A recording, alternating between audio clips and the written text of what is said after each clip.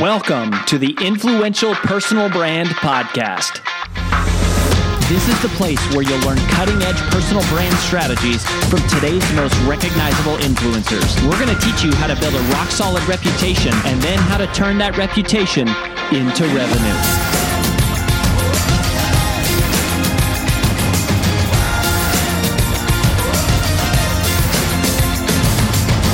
I'm your lead host, Rory Vaden, co-founder of Brand Builders Group, Hall of Fame speaker, and New York Times bestselling author of Take the Stairs.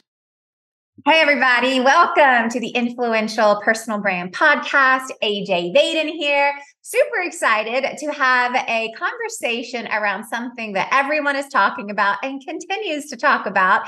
And so we're going to continue that conversation here today on the topic of AI and your personal brand.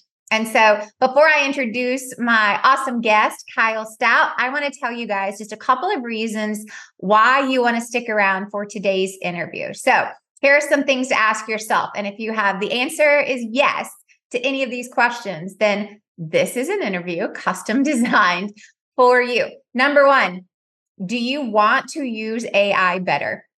If you answer yes to that, stick around for this interview. Do you want to figure out better questions, better prompts to be putting into AI to get what you actually want? If the answer is yes, then you want to stick around. And if you want to talk about how AI can improve your email marketing, content marketing, or anything else that you're doing online, then this is probably the conversation that you want to stick around and listen to. So without further ado, let me introduce you to our guest, who's going to make us better, not only at using AI, but also becoming better email marketers for everything that we're doing in our business. So Kyle Stout is the founder of Elevate and Scale, which is a marketing agency that helps with direct-to-consumer brands improve their revenue and put their sales on autopilot. Who does not want that? He's also an expert on using email marketing to increase revenue and leverage AI to help you scale production. Kyle, welcome to the show. Thank you for having me. Yeah, this is going to be a great conversation. I know everyone's been talking about it. Everyone continues to talk about it. And I feel like the same questions continually get asked from everyone in our community, everyone in our audience, which is, how do I become better at using AI? And so I would love to hear a little bit of your backstory about how you got to where you are and how have you learned so much about using AI in the most efficient and effective way? Okay, so my background is in copywriting, and there have been a lot of these AI copywriting tools that have been out prior to what everyone now knows as like ChatGPT and that level of AI. And honestly, they weren't really very good. I had, but I was always kind of keeping an eye on it just because I thought, well, it would be really useful if it was really good someday. And then ChatGPT, of course, has changed everything, and all of the new, technology that's come about since then has changed everything to where now you can actually get really good copy. But what I have found to be the most important thing for getting not just copy, but the best outputs in general from the AI tools that you're using is the detail in the prompts that you give it and being specific with what you're looking for in an answer, as opposed to just asking a very broad question, because you have to think that, okay, while this AI is very smart, it's considering so many different possibilities of answers, like way beyond what we would ever consider in our mind. And it's trying to come up with this, generalized response that will cater to all those things instead of honing in on the specific variables that you really care about. Yeah, I love that. And I think love that you have such a strong background in copywriting, because I feel like you still have to be a copy editor to use AI well. And I just know from our community at Brand Builders Group, we've got 750 monthly members. And one of the biggest struggles that people still have is copywriting. And most of the use cases that we're encountering from our community, and even just inquiries from this podcast, is, man, where do you find good copy? How do you write good copy? Who can do it affordable and make it quality? And so I'd love to hear your take on just the AI generated copy as a copywriter, because I think what a lot of people think is, oh, this is going to solve this problem I have, or it's going to replace all of these people. And it's like, I don't agree with that. So I would love to hear your take on being a copywriter and using AI. Yeah, so it's definitely not as good as a trained copywriter. And I still have copywriters on my team who are writing the copy for our clients, but it is, it's honestly pretty good to where in a lot of cases you can get copy that's good enough to where you just need to go in, make some tweaks, of course, add in the personal language that fits your brand. That's the biggest piece, is you want to actually humanize it and use language you would actually use and phrases you would use, things like that. And I find that a lot of times I'm changing the order of the copy. So I might have it say I wanted to write, if it was like a video script or an email or something, I might ask for 3 different variations, and I might mix different pieces from the different variations together to get one that I really like in the order that I like. So yeah, again, it's not as good as the copywriter, but you don't have to have a copywriting background to use it. One thing about great copy is that it is very conversational. So if it seems off to you, then that's a sign it's probably going to sound kind of off to your target buyers. So, it might be a case of the copy's just nowhere near usable yet. And you need to follow up with details of saying, hey, can you use more humor, or can you exclude, and give a specific example of what they said in there that you don't want to exclude. Like for example, a lot of times with emails, it always wants to throw in a discount, and so I'll have to tell it in the prompt, don't mention any discounts because we don't want to have a discount in this email. So things like that. So you'll learn just by practicing little tricks of like your go-to things that you always include in the prompts. But really, it's going to get you the base level of information you're trying to convey. It's pretty good at getting that. Then you just need to kind of massage it and humanize it to your brand. And that's where you can really save a lot of time and money and, be able to produce really good copy without having to go hire a full-time copywriter if you're, not in a position to do so. Yeah, no, I love that. And I think you kind of nailed it on the head. And a part of our conversation today is you have to know what you want in order to put in the right prompts so you get the right outputs. So let's talk about that for a minute. Like, how do you get the best outputs? Like, what's the key to putting in successful prompts? And like, how do you get better at telling it what you want so you actually get something that's more usable? So there's a couple of pieces here. So before jumping to like having this really detailed prompt, I think it helps to actually train the AI a little bit first. So let's say, for example, you're using ChatGPT and you open a new chat thread. For any business, whatever it is, if it's your personal brand, whatever, you keep all the conversation in that one chat thread. And I initially like to start off by having it do some research on creating an ideal customer profile for that business. So then, so this is just like a prompt where you can put in, just like ask it to, so I'll tell you word for word, one that I use is provide a detailed example of an ideal customer profile for and you fill in a little bit of details about your business. So, a business that sells t-shirts online or, whatever your business is. And then I put including information on demographics, psychographics, behavioral patterns, and customer needs and pain points. And that will give you a really detailed output of all these demographics, and like especially the really important stuff are like the big pain points, the wants, needs, desires, all of that of your ideal customers.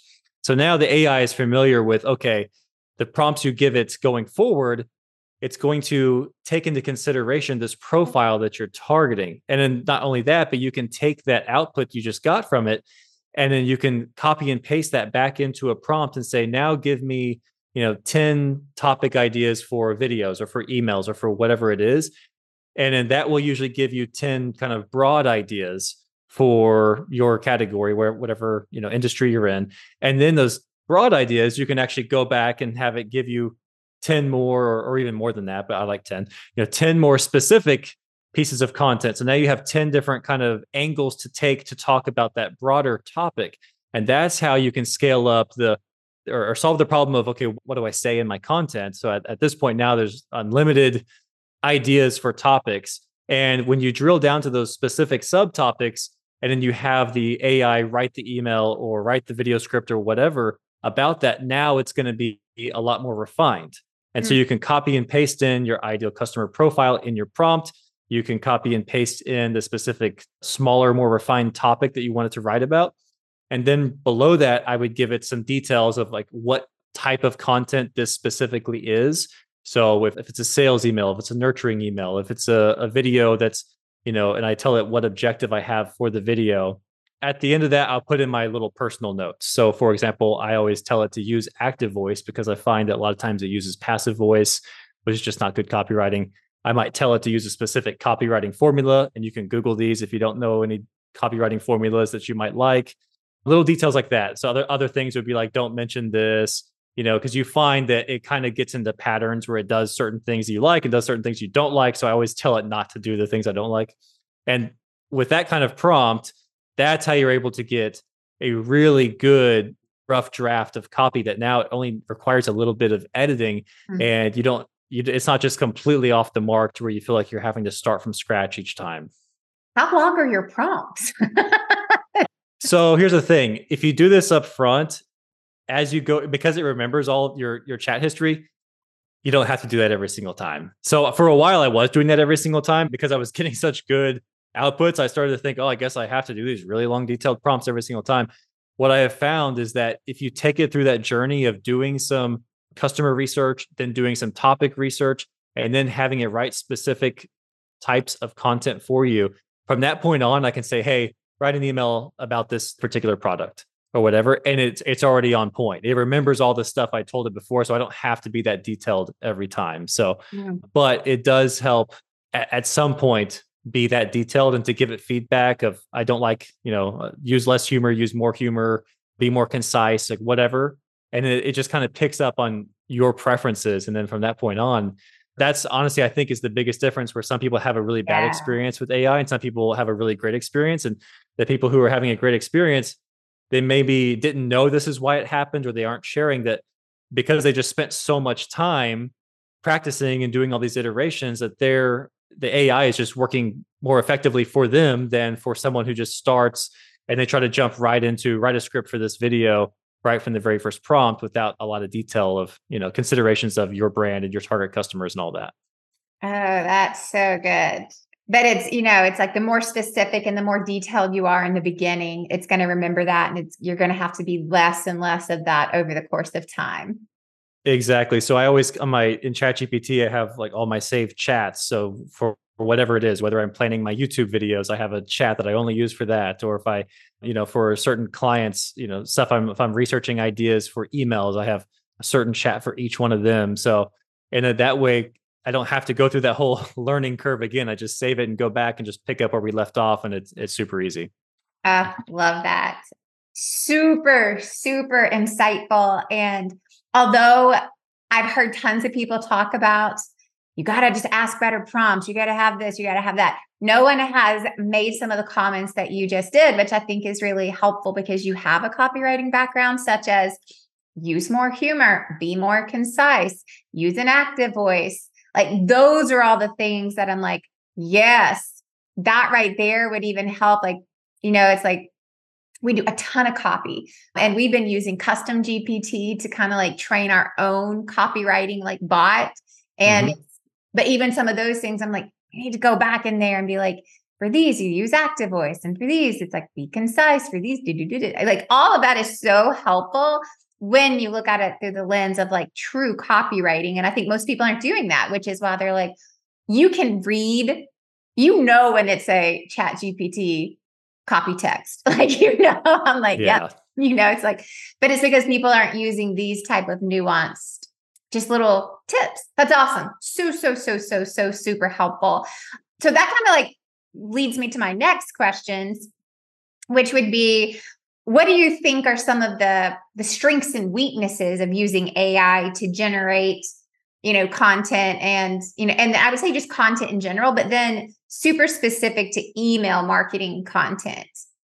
Yeah. So the biggest strengths and the things that I really love about it the most are doing the initial ideal customer profile type of research. Because when I first am working with a client, that's a big time consuming task that we do before we write any copy. We need to nail down the messaging strategy. And a lot of that is just really dialing in on what are the big wants and needs and pain points, because that's what's going to drive all of the topics we write about. Because even if we're selling supplements or t-shirts or whatever, it doesn't matter what it is. If it's an online course, whatever, we've got to write the message in a way where the person who's receiving the email feels like you care about them. They want to know what's in it for me.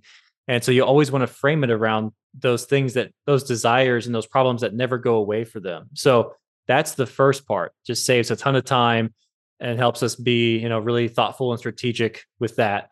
Then coming up with, sometimes you just, especially if you've done a lot of emails for, for your business or for a particular business, you get to where you're like, okay, now, how do we find another way to talk about the same things? And that's where ChatGPT is really creative. It's like you can ask it, come up with email campaign topics based around the time of year that we're in, or based around something that's going on in the world, or based on a recent promotion they had, or we're targeting certain types of customers of theirs, people who have never purchased, or VIP buyers. So adding in those little, because at first, if you just ask it for topics, it'll give you a bunch of topics, but then you'll run through those. So that's where you have to start throwing in extra things like, I need topic ideas with this extra little detail to, narrow down the list of topics. Those are the two best things. I really like it to get alternative headlines, subject lines, things like that. So copy we've written, but we're like, it's good, but we don't love it. Let's get some ideas. And it doesn't always mean that we're going to use what ChatGPT gives us verbatim, but it will give us ideas. I'm like, oh, I like that thing. I didn't even think of taking that angle, and I'll write my own version of it based on what I got from ChatGPT, but I would have never got the idea in the first place if it wasn't for ChatGPT. So those are the things I would say are the biggest strengths that I have found personally, and also just saving time and all the processes. Actually, I guess that's the biggest strength. The weakness would be that the copy is still not to the level that you can just copy and paste it in and send it off and be good to go. Like you do need to, like you said, not everyone can, but all marketers can, they can tell whenever it's AI copy, and it is a little bit more generic. And so it's not a matter of will your customers know it's AI or not. It's just not going to resonate with them in the same way as if you personalize it more and you add in your personal touch and your own signature phrases and how you say things. That's what's going to take it from just okay copy that explains what you're trying to communicate to copy that really connects with the person and forms that emotional connection where now they want to do business with you over the other coaches who offer the exact same service you do, but they just like you better, right? So that's what we want to do with our copy. So that has been, I would say that's not a huge weakness, but that's something to keep in mind. Just for me personally, is there are some tools that are great for creating original art, but for creating the kind of graphic design I need, so designing really nice emails, and I just haven't seen one yet. There are some that are kind of, testing the waters right now, but I have not seen any that come close. I mean, it's just nowhere close to what a good graphic designer would do on our team. And so that would be a huge time and money saver if we had that. So, hopefully in the near future, but that's definitely something where, if you just need original artwork, Midjourney is amazing. Yeah. But again, it's like there's a learning curve of how do you even put the prompts in to get the output. The same way that I know copywriting and I know the little nuances to ask it. If you're not a photographer and you don't really know the nuances of a lens and different colors and aperture and all that kind of stuff, which I don't know anything about, then you won't be able to get as good of a prompt as someone who does have that background. Yeah, like one of the things, and I'm so glad that you brought that up too. Our team plays around with Midjourney a lot with just like we've been making taking all of our clients' photos and turning them into superheroes, right? It's great for little things like that, but real graphic design, no, not so much. No. But one of the things that you kind of said, it's and this is what I heard anyway, so tell me if I'm wrong, but it's almost like you already have to be an expert in your field, and then AI can just help save you time. But if you don't know some of these nuanced things, it's not going to give you what you want. So instead of, you don't have to be a copywriter, but you still have to be able to copy edit, right? It's yeah, that's exactly how I feel about it. So a lot of people, they feel threatened by AI. And I'm not saying it won't completely eliminate marketers, right? So it's possible, but for the time being and in the near future, what it looks like is it's just going to make us way more efficient and effective at what we do. And like you said, so a good copywriter with AI is going to be way better than someone who has no copywriting background using AI. And they're going to be way faster than a great copywriter who is not using AI because they're just not saving as much time, right? So it's definitely a tool to be used. And I would say, though, I think copy is a little bit easier for someone to pick up with no training in copywriting versus the visual side of graphic design, because it's like most people, I mean, we talk every day. So, we have an idea of how we would like our company to communicate to us and how we would like to be communicated to, versus, photography and graphic design is a lot more technical in nature. And if you've never had any experience with it, you would just never even learn the terminology. So I definitely think it's easier for the average person to pick up the copy side of AI. Yeah. And I love that too, where I have a question.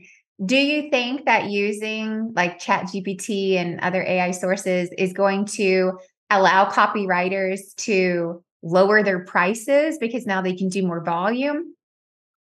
I think it's going to affect different parts of the market. So you definitely will have a lot of those people. You'll have a lot of those services where it's going to be high volume, low cost. They're, because of that price point, they're not going to be able to put as much time into editing it, right? And the same thing I think there's going to be probably a higher premium for the truly artistic copywriters who don't use any AI at all. And there's going to be the rest of us in the middle, which is some combination of both. And it's really, for what I find with clients, is they care about the quality of the output. Yeah.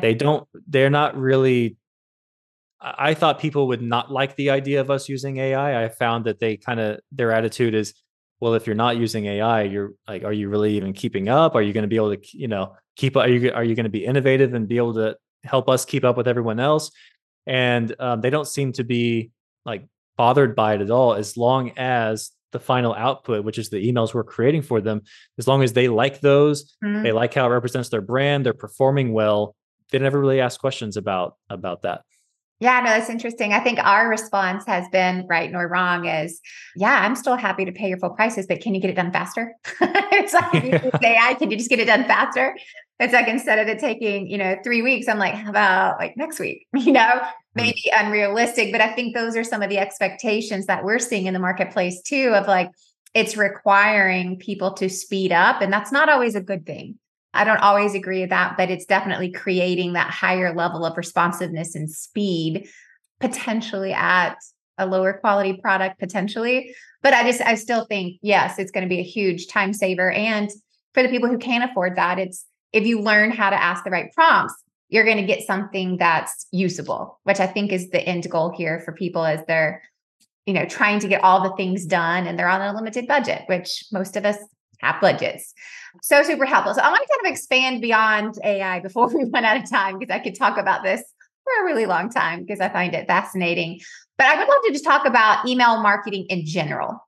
I think this is one of those things that over the last few years, at least in our circle and our community, that people have kind of stopped talking about. I think there has been such a unbelievably heavy focus and emphasis on social media that people have stopped talking about the value and the importance of your email list and email marketing. And at least for us, we find that we would much rather have a bigger email list than a big social following. I care much more about our email marketing than I do just having a new, social media campaign. I'm not saying it's not important. I'm just saying, I think there has been a devaluing on the importance of your email list and email marketing in the digital landscape. And I would love to kind of just be like, let's talk about the importance of your email list and the importance of email marketing. And let's bring it back to, hey, don't forget, all this other stuff is not yours, but your list, that's yours. Hi, it's AJ Vaden, and thanks for listening to the Influential Personal Brand Podcast. Did you know that the ideas we share on the show are things we actually specialize in helping you implement? If you want to raise your public profile and turn your reputation into revenue, please visit freecall.brandbuildersgroup.com to sign up for a free brand strategy call with one of our personal brand strategists. Again, that's freecall.brandbuildersgroup.com to sign up for your free call. Talk to you soon.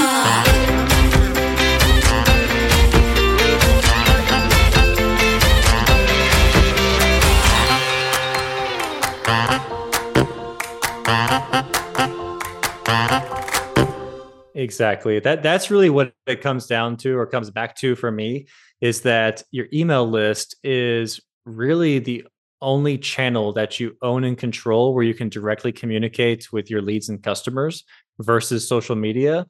And so to your point, the two things I see the most often as far as, why do people neglect email marketing is, one, they're just, there's so many new and sexy things out there with social media and AI and all this stuff that they know, like, email has always been there. It's always going to be there. I'll get to it at some point.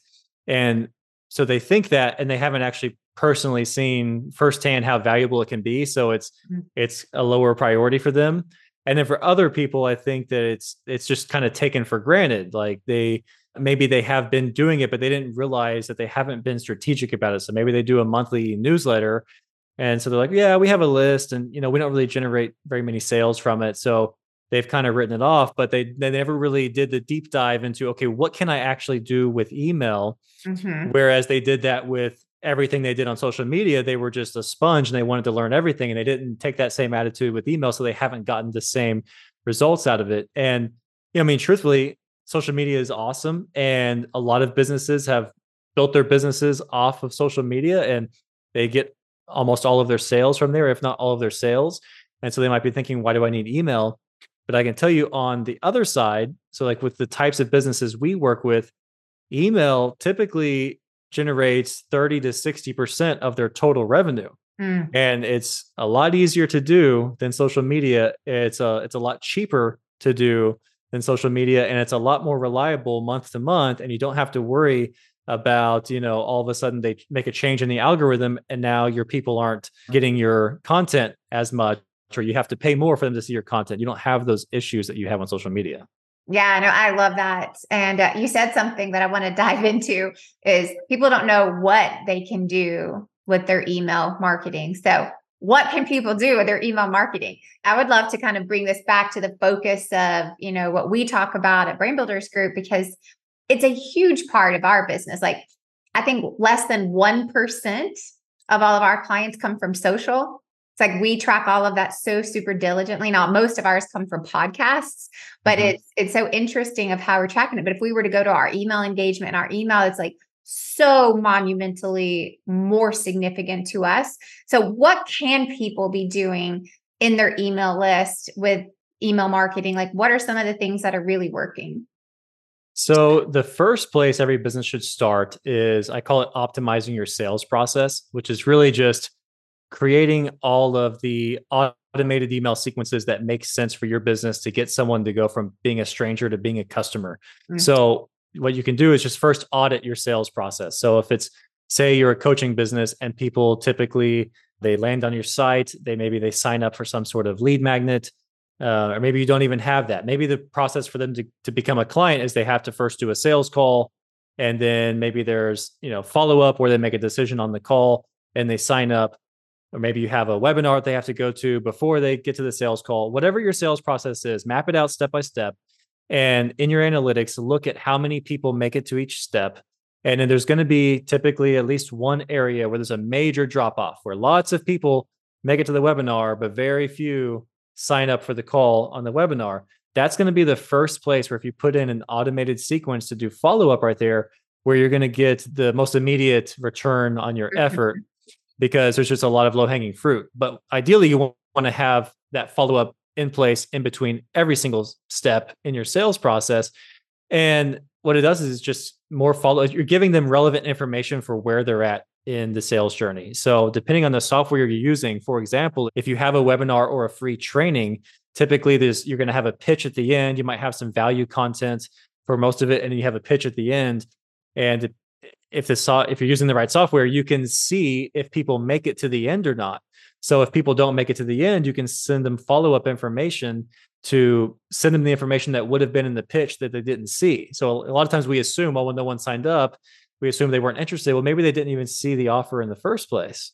So yeah, that's the first place. And that's really where, to me, that's the not only the highest priority, but you're going to get the most return for your effort. Because once you set it all up, it's just running 24/7. Beyond that, you want to look at, okay, now how are we going to start doing email campaigns on a regular basis to the different people on your list? Yeah, no, I love starting with the sales process because at the end of the day, most of this is for some sort of conversion. It's nurture and conversion, nurture and conversion. So I love starting there. What would you say for the people who are going, okay, I have something in place, but it's not really working? What would be some of the best things to put in the emails as you're thinking of like, okay, maybe you have a webinar and they didn't show up, or maybe you have an application that people have to fill out and maybe they have to schedule a call and like all the things. And if they didn't buy, what's the follow-up? What would you say for the people who are going, yeah, I have that, but it's not really doing it. It's not working. What would you say to go back and look at in terms of like the actual words and content in the emails? Okay, so let's say if you had the webinar, people sign up, but no one's really responding afterwards. First thing is, because you might need to, there's multiple tests you might have to do here. But first, let's just assume that they like the webinar and we're just going to try to change the outcome with the emails. Is I would look at, okay, at this stage, what information do they really need? If these are people who have signed up that aren't really very familiar with you, or maybe they've followed you on social a little bit, then you want to have an introduction to your brand, tell a brand story. If you don't have one, I would create one. There's a great book called Building a Story Brand, which should walk you through this framework of like, how do I talk about my brand in a way that's interesting to people? Let them know about all of the unique value props of your business. But really, you also want to make sure you are addressing questions and objections. So all of the big questions people have, all of the sales objections, address those early and often in those emails, because a lot of times you won't get the opportunity. They won't give you the opportunity to answer those questions, right? So you're not going to hear them ask, but they still have those questions. So all of that stuff needs to be given to them early, so it's very easy for them to make a decision to move forward. And then the overarching thing here is that all of the emails should be framed around them. So even though I said you want to introduce your brand, tell your brand story, all that, I don't mean you just go on and on about yourself and how great you are. It's all about what you bring to the table and what that means for them, what they are going to get out of it, what they are going to experience. So talk about the, before and after of their scenario. So if you offer some sort of, service, whether it's coaching or professional service or whatever, people are paying for outcomes. They're not just paying for the service. So you want to tell stories and involve the emotions of what someone is experiencing in this before state, before they have the results they want, and what they're going to feel and experience after they have those results.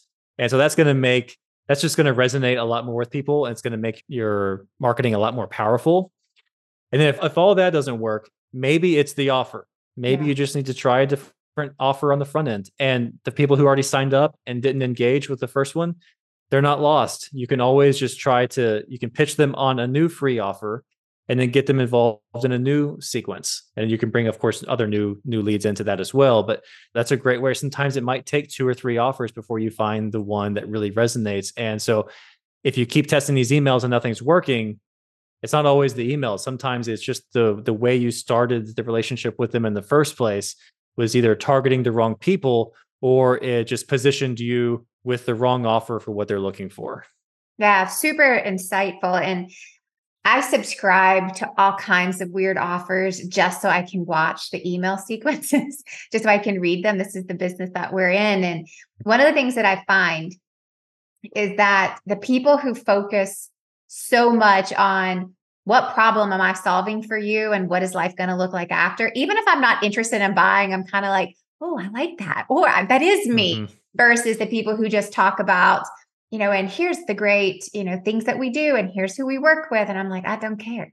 Like, I want to know what you're going to do for me. And even if I subscribe to so many of these just to audit them, but it's interesting how often I'll find myself going, yeah, tell me more. Tell me more. It's like, I'm not a prospect, but yet I'm interested. And it's really easy. And I would just say, like, for anyone listening, if you don't do that, right? Be a study of this process. There are plenty of people who do this well and plenty of people who don't do it well. So just start kind of like testing things out there and just, kind of like put yourself in a bunch of funnels, because you'll see really quickly, like, how many are they sending? How long are they? Which I have a question for you about that. But also just reading like the meat of the emails is so insightful. And I love what you said. It's like, you can't make it about you. You got to make it about them. And that's where looking at the analytics makes a big, big difference. Yeah, definitely. Okay. So here's this is an ongoing debate in our company about email length. And there's two schools of thought on this. And I'm probably much more into tell them exactly what they need to know, what they need to hear, and nothing else. And my husband, my business partner, loves to tell them all the things. And so I'm going to use you as our tiebreaker here. What would you say that you're seeing in terms of trends when it's like, how long should the email be? So what I would say is the rule of thumb is to be concise. Like, more often than not, lean towards keeping the emails short and to the point. But I will say the emails we do tend to be longer on average. They tend to be a little longer. But it's more challenging to have a really effective longer email because you have to hold their attention for longer. So it depends on what you're selling. So for a personal brand, I actually prefer just text only, shorter emails. Keep them brief, keep them specific around a specific topic, one call to action, and keep it pretty simple. And if you don't get to cover everything you wanted to, just send another email later to take that other angle. Just because, again, people have short attention spans in the personal branding space, whether you're a coach, you're a consultant, whatever it is, they really, really want to know about you. And like they want to, it's not just about your service because you probably have, insane competition, whatever you're offering. There's a ton of coaches and consultants. So it's not always just about your unique mechanism. They have to relate to you. And so if you can keep these emails, if they're not reading the emails, they're not going to relate to you. So if you keep them shorter, keep them specific, keep them friendly, conversational, that's a great way. But just to throw it out there, and maybe this will give your husband some fuel, is I will say a lot of our emails are longer. But a lot of times it's because, for example, because we work with a lot of product-based businesses. So a lot of times we're doing a combination of having educational content in the email with a relevant offer at the end. So for example, if we're selling supplements, there's a million, angles we can take for topics around, it could be as general as, fat loss or building muscle, but we like to get specific into things like, how to shop for healthy groceries on a budget, those kind of things. So the email will have an intro that's going to catch their attention, resonate with them. It will have maybe 3 to 5 tips. And because we do a lot of heavy graphic design with our e-com emails, the copy is broken up. So it's very easy to scan the content. But if you were to actually see the copy written out on a blank page, you would think, wow, that's a lot of copy. It just doesn't seem that way whenever it's designed out because it flows seamlessly. There's graphics to point their eyes in each direction. There's subheaders to where they don't need to read each paragraph. They can get all the information for the most part by just skimming it. So that's the thing I would say is that the longer the email is, the more there's a burden on you for every line to be really good to keep moving them forward, or to use some graphic design to assist in the readability of the email. Because ultimately, again, if they don't read it, you're not getting your message across. You would be better off just keeping it short and making sure they actually get the information you want them to get, rather than knowing that you're holding a little bit back that you'd love for them to have. But if you know that they're not going to consume it, then you might as well just save the space. No, those are super great. I think one of the things that I've noticed, I don't know if this is accurate or not, but the higher the price point, the more the copy. So that's been a long time thing with copywriting. So like the really, if you go to a long sales page for a big offer, especially if it's like, multiple thousands or 10,000 plus, yes, you're expecting this super long sales page with maybe a really long video sales letter on the sales page. But what's interesting is that doesn't have to always be the case with the emails. In fact, I actually learned this from Frank Kern. I did this program with Frank Kern, and it was a huge investment. And his emails were all very brief. But of course, it was Frank Kern. He's a legend in the marketing space and the copywriting space. So I was already pre-sold based on that. But he kind of taught us this format of, you have the offer section of the email stays pretty consistent from email to email when you're selling these high ticket services, meaning that you'll say like, in this program, you'll get, and you list off like 4 or 5 bullets of the benefits. But it's the copy that goes before that where you're having a different conversation each time. So you're trying to target a specific pain point, specific benefit each time, then you lead to the offer. But really the email itself is pretty short, but he's having you do a high frequency of emails. So as opposed to it being one long email or maybe 5 long emails, it's like 10 shorter emails, within a certain time frame. So yeah, I definitely feel like that, while that is the rule of thumb, you don't have to feel the pressure of doing really long copy if you're selling something high ticket. No, I love that. And I think in general, I find myself anyway preferring, I'd rather get a higher frequency and keep it short. We follow the window pane policy, right? It's like, if I have to scroll, I'm probably going to come back to it later. But if I can get the gist of it, and just like what you see as you're pulling up your Outlook, that's going to give me the gist of, oh, I do want to read that. Versus, my goodness, if I see some of these emails where I'm like, I'm scrolling, I'm like, I'll get to it later. And then eventually I just end up deleting it. But that's just me. That's just no. I mean, that's pretty normal. I think really it's like you have to have usually there's a sales call involved with a high ticket offer. Mm-hmm. And I think that's where you need to have a really good sales script and sales call, experience dialed in for people. And those short emails, it's not so much selling the full high ticket program. It's like, we're just trying to sell the call right now in those shorter emails, and then let the sales call do its thing. Right. So, because people will try to do too much in email. And like you said, if you don't read it, then the whole purpose was defeated. Mm-hmm. Good tips. Okay. I've got 2 last questions for you. Okay. What would you say is the number one, or even number 2, like number 1 and 2, but what are the top biggest mistakes that you are seeing right now when it comes to email marketing? Probably the most common mistake is relying too much on discounts in emails. A lot of people have this idea that they think that they're going to be annoying their list by sending an email. So they think if I'm going to email them, I have to make it really good. I have to make it special for them, or they're not going to buy, which is not true at all. But if you have that preconceived notion, you can see that play out, because that will frame how you write your copy. But a lot of times, people get addicted to the spikes in sales that come with offering a big discounted promotion. And then you end up training your list to only buy when there's a discount when you do that. And so I see this all the time, over and over, where it's difficult to wean people off of those discounts. So you're better off not getting to that place in the first place if you haven't already done that yet. That's probably the most common one. Another one, which is maybe a little bit lesser known, would be that not sending every email to everyone on your list. So it's another assumption people make, which I can't fault them, because if this isn't your world and you're not nerding out on email marketing stuff, then you would just assume, well, I have this really valuable asset, which is my email list. And so I'm going to get the most value I can out of this. So every time I send an email, I want it to go to everyone that can possibly reach it, because that's how I'm going to get the most amount of sales. Yeah. And again, that's actually not true. What would be better is to segment your list and create different segments of groups of buyers. So you can segment them based on how recently they've engaged with you, based on their past purchase history, based on where they live, their gender, all kinds of things. And then you craft the content of the email more specifically to that group. And now you can actually send out more frequent emails, but not everyone is getting every email. And the emails they are getting are a lot more personalized to them. So that's a way to not only get more sales per email send, but have a way to scale up the volume of emails you send without annoying your list, because not everyone in your list is going to be getting all of those emails. Love that. I love, just don't try to make it so general that applies to everyone, but cater to the different segments of your list so you can make it more personable.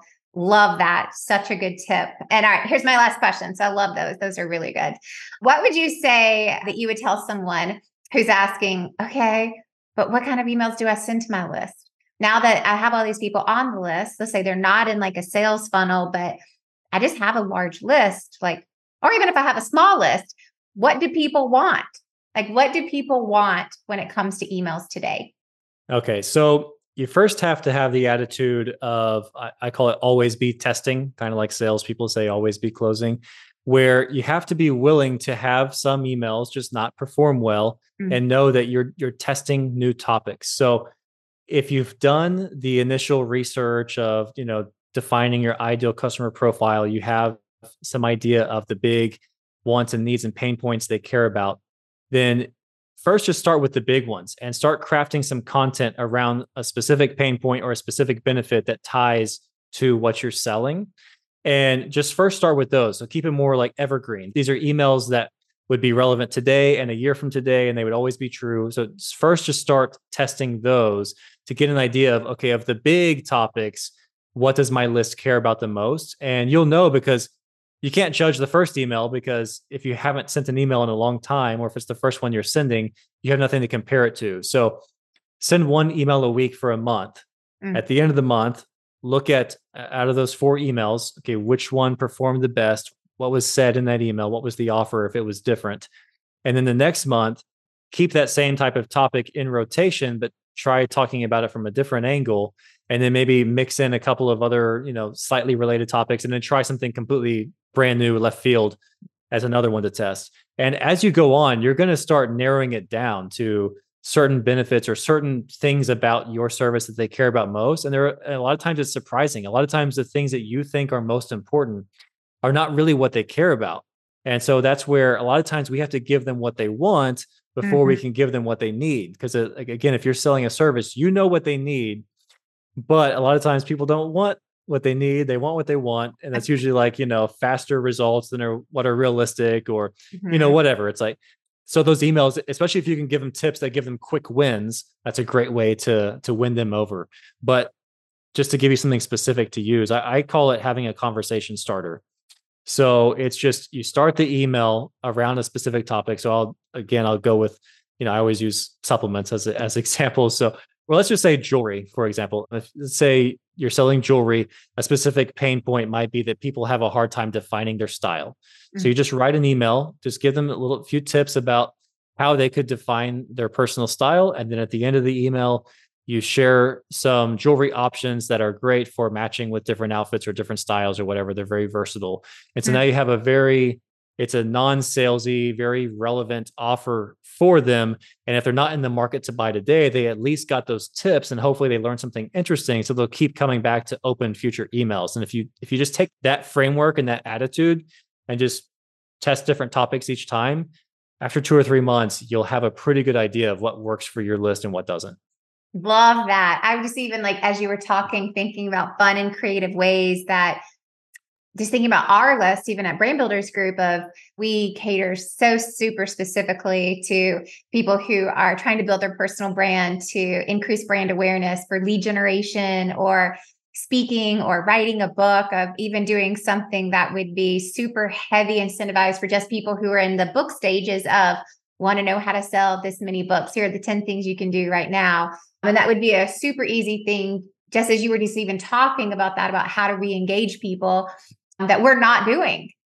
And so again, it's just those little reminders of oh yeah, we should do that. Yeah, that's it. And that's exactly what I'm talking about, where the tendency is to, we need to tell them every single time about the book part and about the public speaking part and about everything else. And what I always tell people is, well, you can do that sometimes, but hone in on one specific thing at a time. And when you see the reaction to it, you start to learn which aspects of your offer they really care about most. And then you can just lean into that more. Love that. So awesome. What an amazing conversation.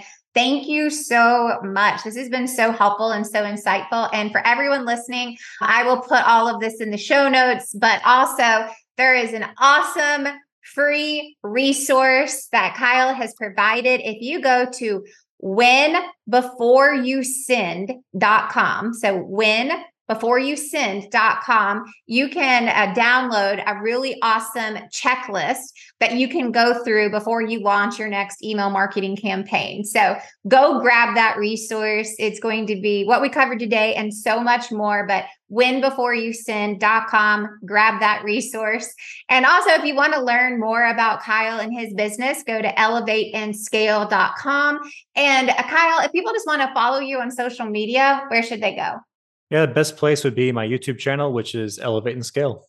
Elevate and Scale. You got it. Kyle, thank you so much. This was so awesome. So many awesome tips. And for everybody else, stick around for the recap episode, and we will see you next time on The Influential Personal Brand. That's all we've got for this episode of the Influential Personal Brand Podcast. But here's some great news. One of the most valuable things you can do to help us and other new potential listeners to find our show is for you to both rate this show and leave a review. So, as a special bonus for you, if you leave us a comment in iTunes, Stitcher, or wherever you listen, take a screenshot of your review and email it to podcast@brandbuildersgroup.com. We will give you free 30-day access to 25 of our most popular interviews on video in your own private members-only area. So go right now, rate us, review us, and then send a screenshot of it into podcast@brandbuildersgroup.com. And we'll get you set up with free access to our most popular video interviews all in one place. Also, just please share this podcast with anyone who you think might enjoy it. And until next time, remember that building a business isn't nearly as valuable as building a reputation.